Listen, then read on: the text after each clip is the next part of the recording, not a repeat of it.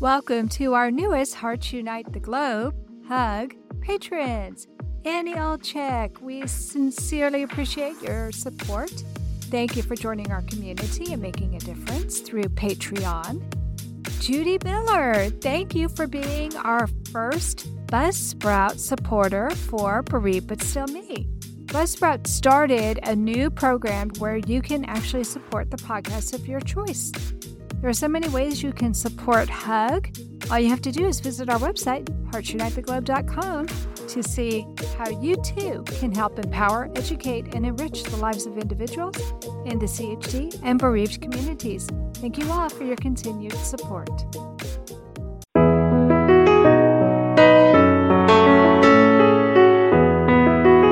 Welcome to Heart with Anna, featuring your host, Anna Jaworski. Our program is a program designed to empower the CHD or congenital heart defect community. Our program may also help families who have children who are chronically ill by bringing information and encouragement to you in order to become an advocate for your community. Now, here is Anna Jaworski.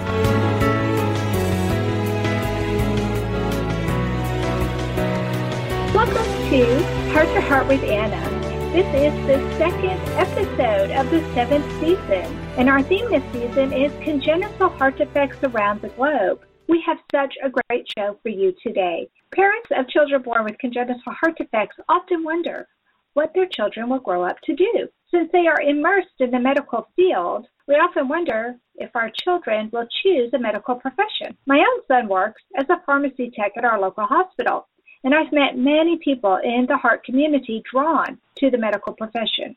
Today's show is Congenital Heart Defects Around the Globe, the Novick Cardiac Alliance, and our guest is Rosalind Rivera. Rosalind Rivera is an adult living with a congenital heart defect whose experience as a patient in the hospital led her to become a pediatric cardiac intensive care nurse. She was diagnosed the day she was born with partial atrioventricular septal defect and underwent open heart surgery at 3 years of age to repair this defect.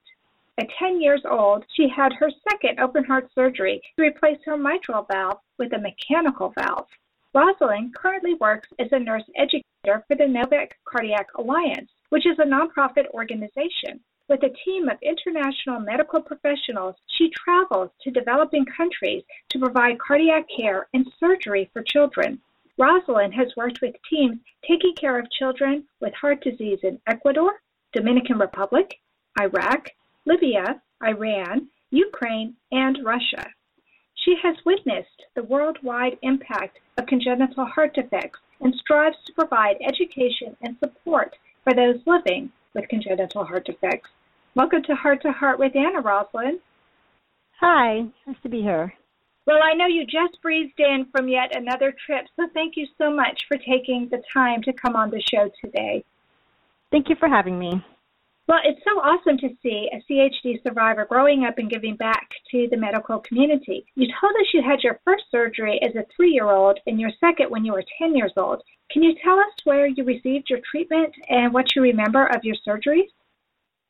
Sure. So my first surgery was at Children's Hospital in Los Angeles in 1986, and my second surgery was in 1993, and that was at Loma Linda Children's Hospital in Southern California.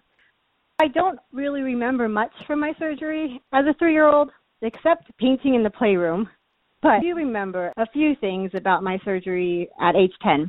I remember thinking it was kind of fun, like a vacation I'm going on with my parents. We stayed in the hotel the night before my surgery because we had to be there so early that day, and my parents both stayed at the hospital with me the whole time, and my mom slept in a little cot next to my bed. So I honestly don't remember being very scared. And in fact, I don't have much memory of being in very much pain. I think I can credit my nurses for that, for taking such good care of me.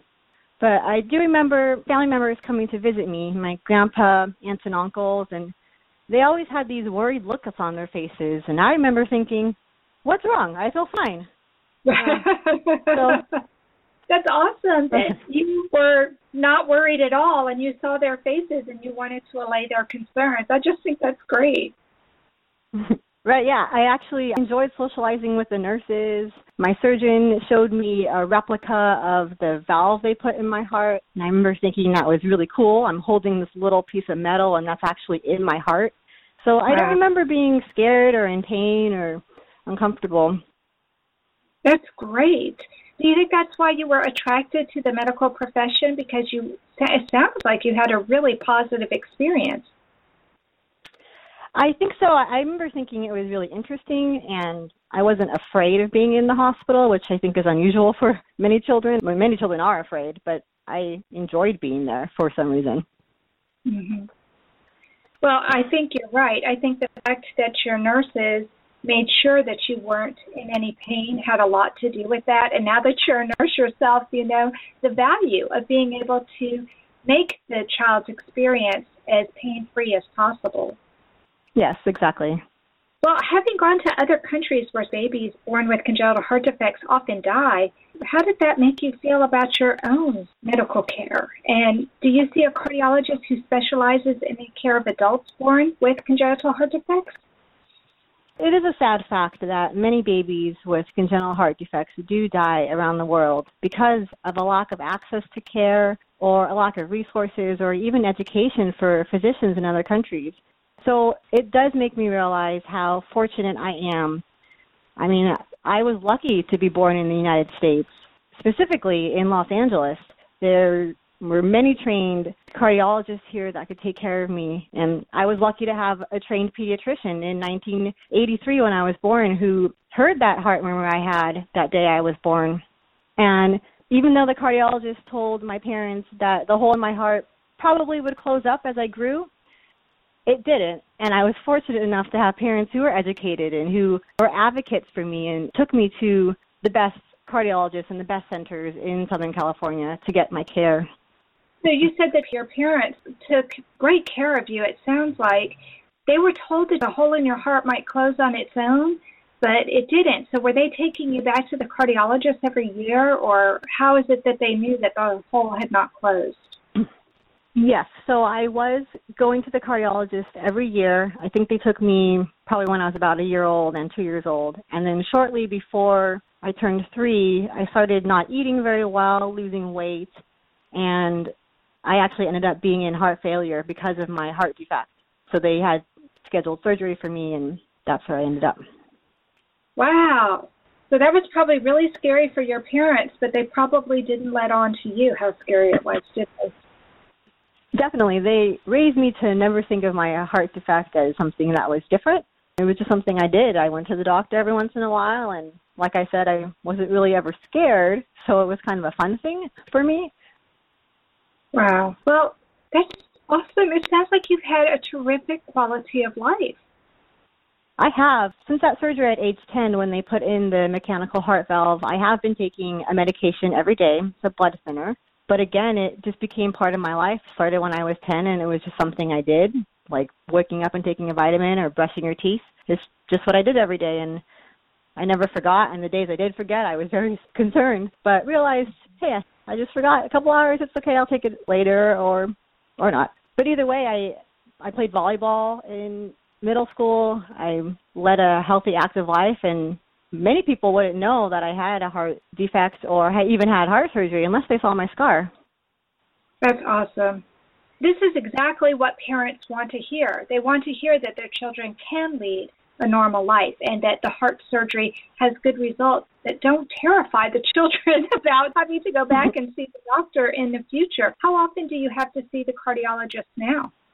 I do currently see an adult congenital cardiologist, and I go twice a year. And I previously had been going once a year, and then probably about 6 years ago or so, I was actually seeing a pediatric cardiologist, and they thought that I might need surgery soon, again, to replace my valve. And when that discussion came about, I decided I didn't want to have my surgery in a children's hospital, and I did my own research and actually found an adult congenital clinic and started going to an adult congenital cardiologist when I was 28 years old. So I was seeing a pediatric cardiologist until I was 28.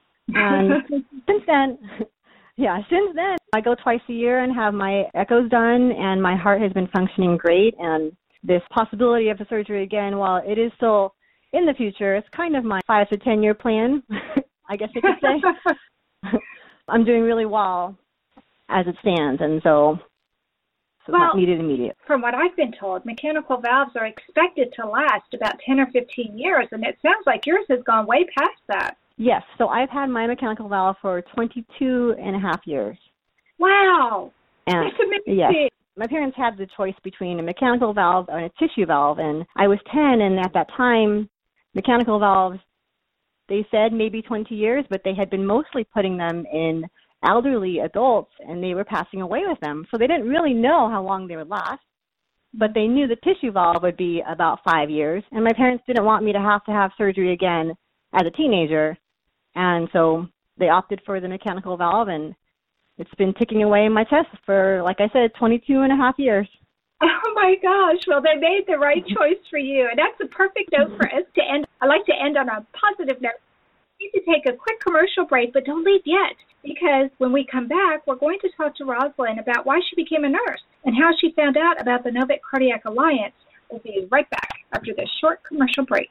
Anna Jaworski has written several books to empower the congenital heart defect, or CHD, community. These books can be found at Amazon.com or at her website, www.babyheartspress.com. Her bestseller is The Heart of a Mother, an anthology of stories written by women for women in the CHD community. Anna's other books, My Brother Needs an Operation, The Heart of a Father, and Hypoplastic Left Heart Syndrome, a handbook for parents, will help you understand that you are not alone. Visit babyheartspress.com to find out more. Welcome back to our show, Heart to Heart with Anna, a show for the congenital heart defect community. Today we are talking with adult congenital heart defect survivor Rosalind Rivera about growing up with a congenital heart defect, and I'm so impressed that her mechanical heart valve has lasted over 22 years. That is just amazing. But now I want to know, Rosalind, when did you decide that you wanted to be a nurse, and was there a specific event that helped you decide that's what you wanted to do with your life? Yes, so you recall my memories from being in the hospital at age 10 and how I thought being in the hospital was fun and interesting and I wanted to learn things. Well, I think that's when I decided I wanted to be a nurse. And actually, there was a specific incident while I was in the hospital. One of my nurses, I noticed that she had a scar on her chest. And I remember asking her, hey, did you have heart surgery?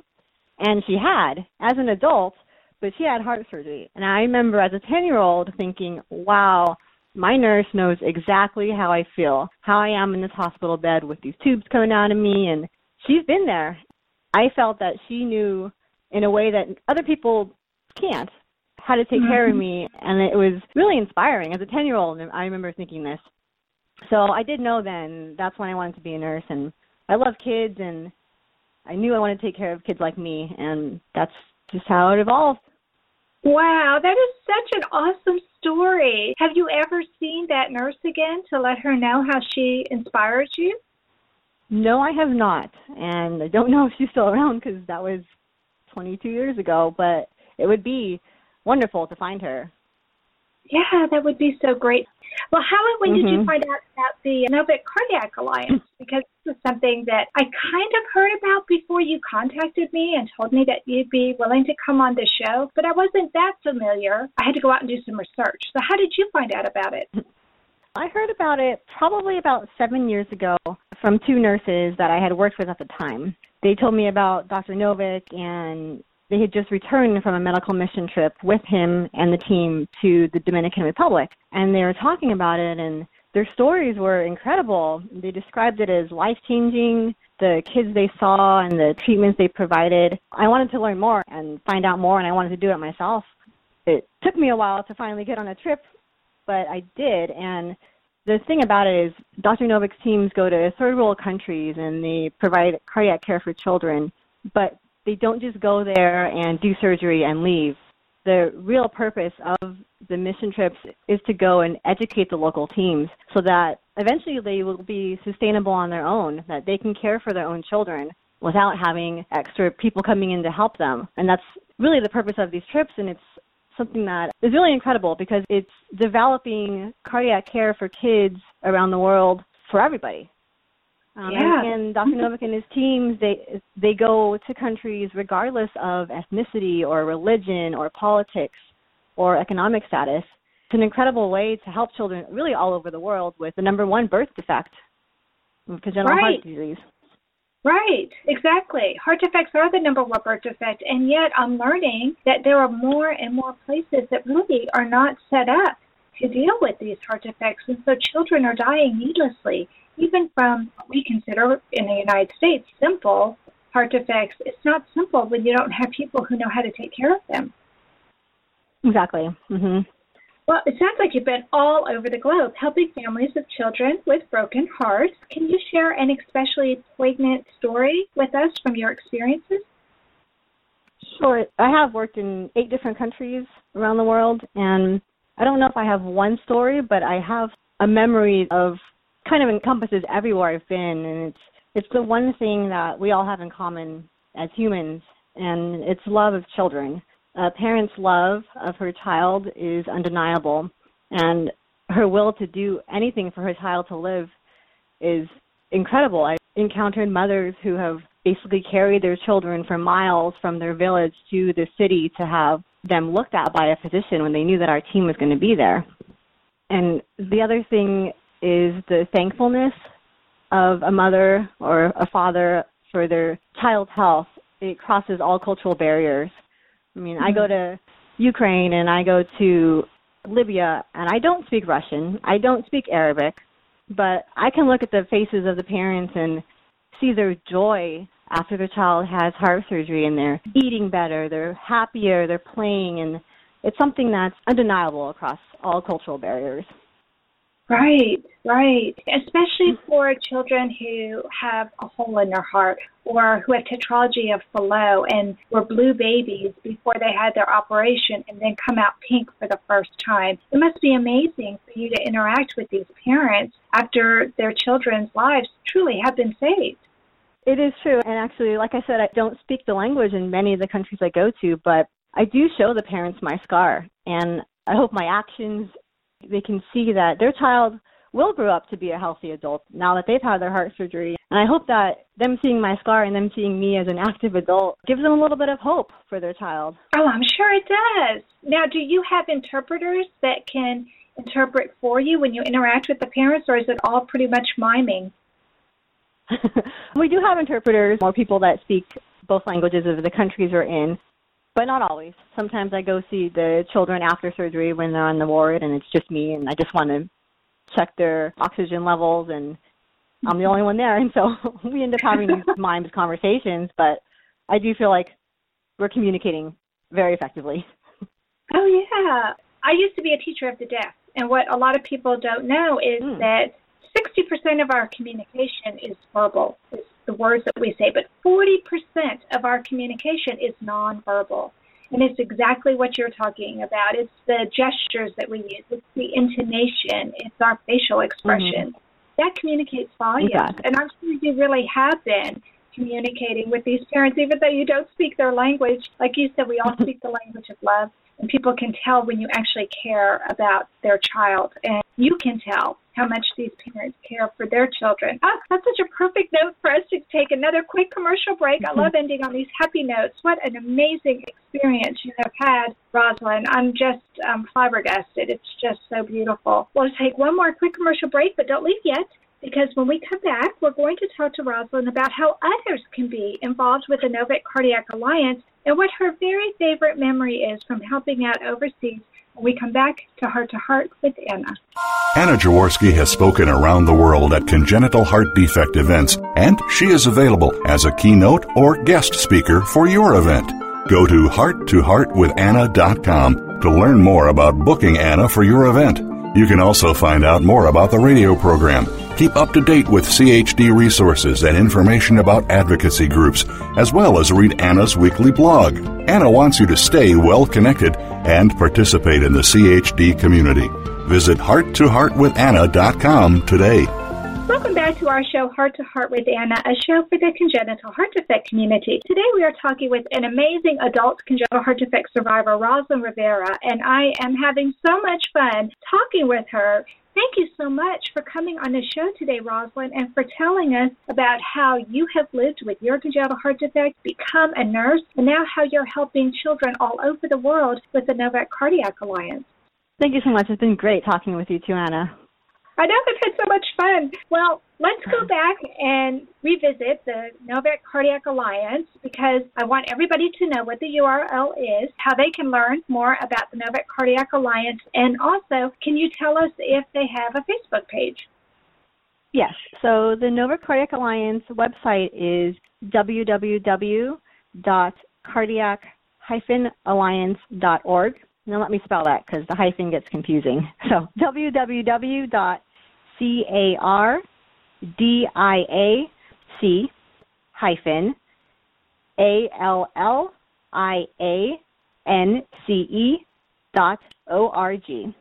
that's our webpage.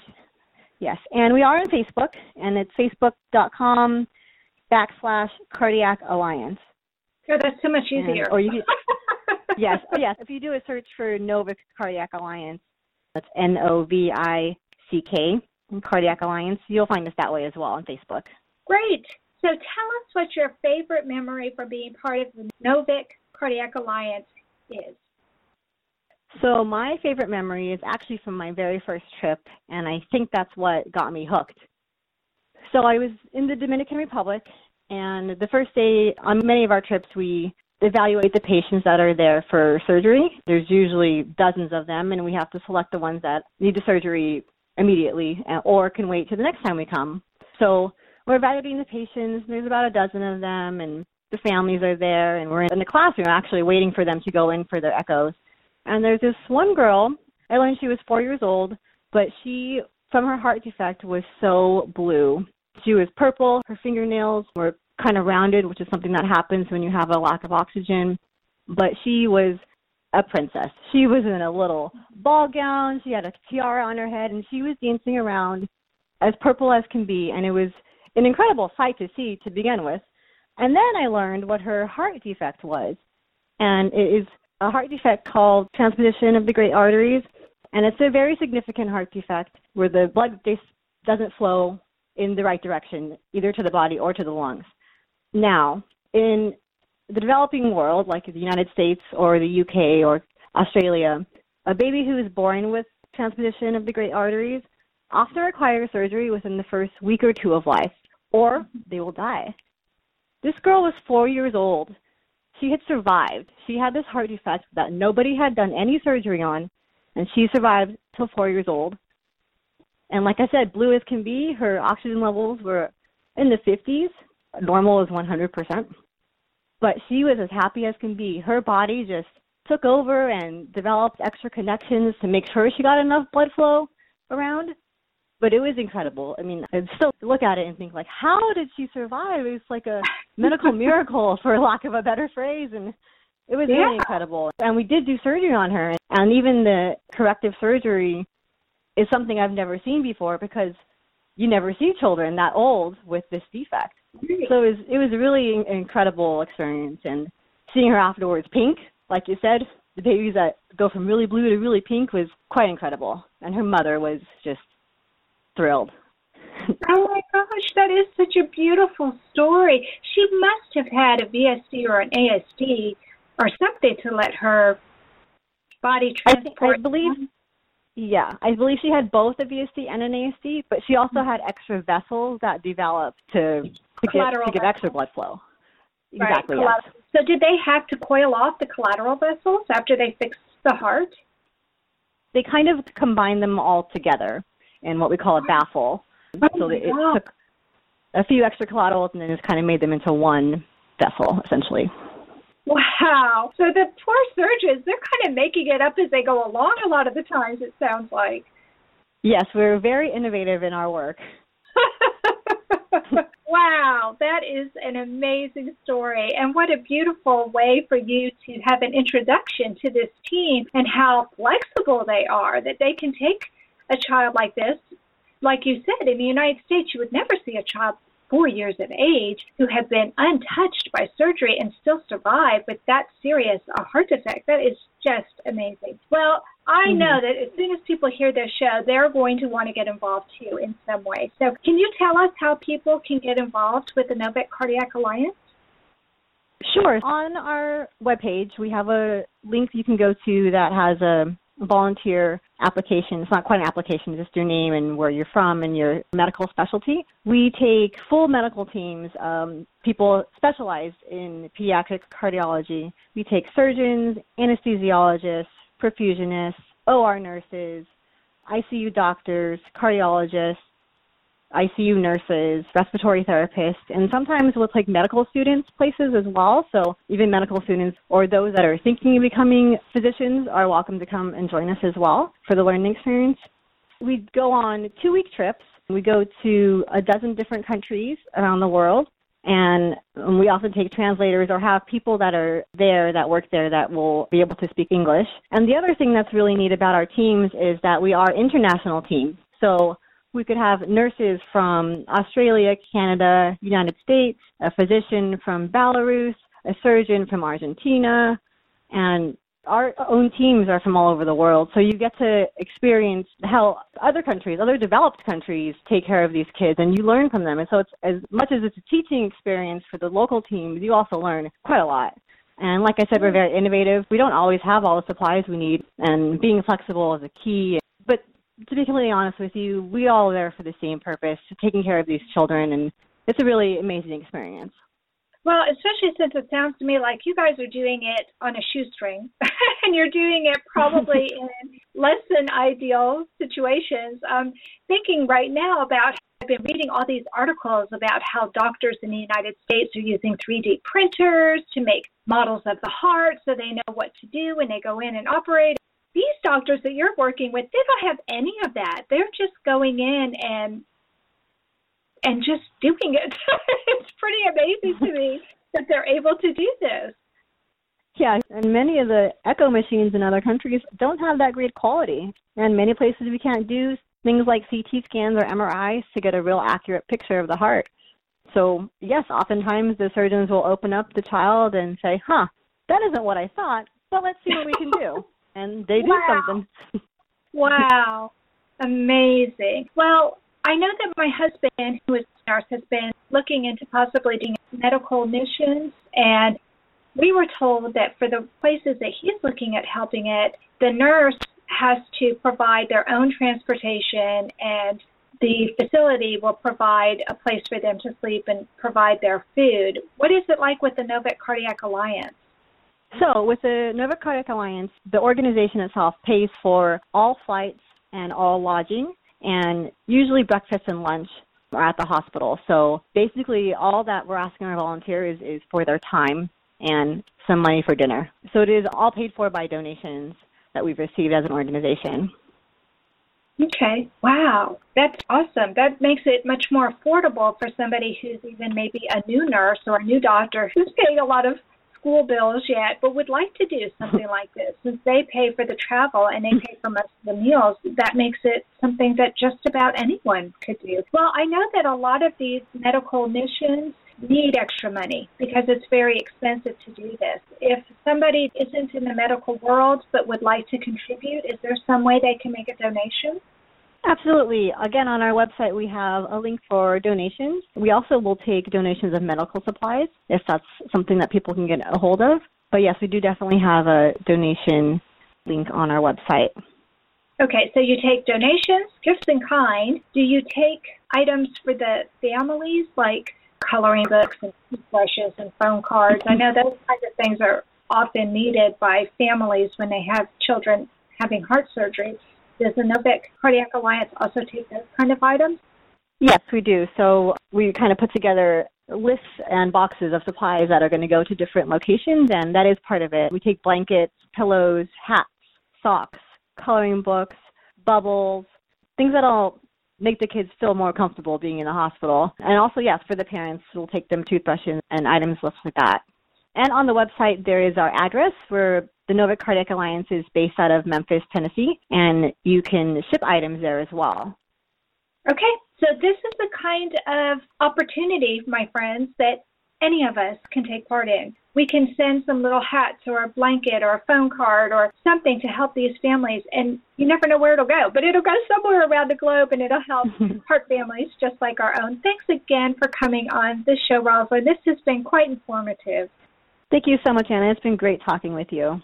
Well, that concludes this episode of Heart to Heart with Anna. Thanks for listening today. Please come back next week on Tuesday at noon Eastern Time for a brand new episode. But during the month of February, we will be having a radio show every single day. We'll have encore presentations every day, except for Tuesday when we'll have a new show. Please find and like us on Facebook. Check out our website, hearttoheartwithanna.com, and our Cafe Press Boutique. Follow our radio show on Blog Talk Radio and Spreaker. And please help us during the month of February by sharing this information about the radio show with others. And follow us on Spreaker so that once we have 100 followers, we can petition iHeartRadio, and then people will be able to listen to the show in their car. We know that congenital heart defects touch people all over the globe. So remember, my friends, you are not alone.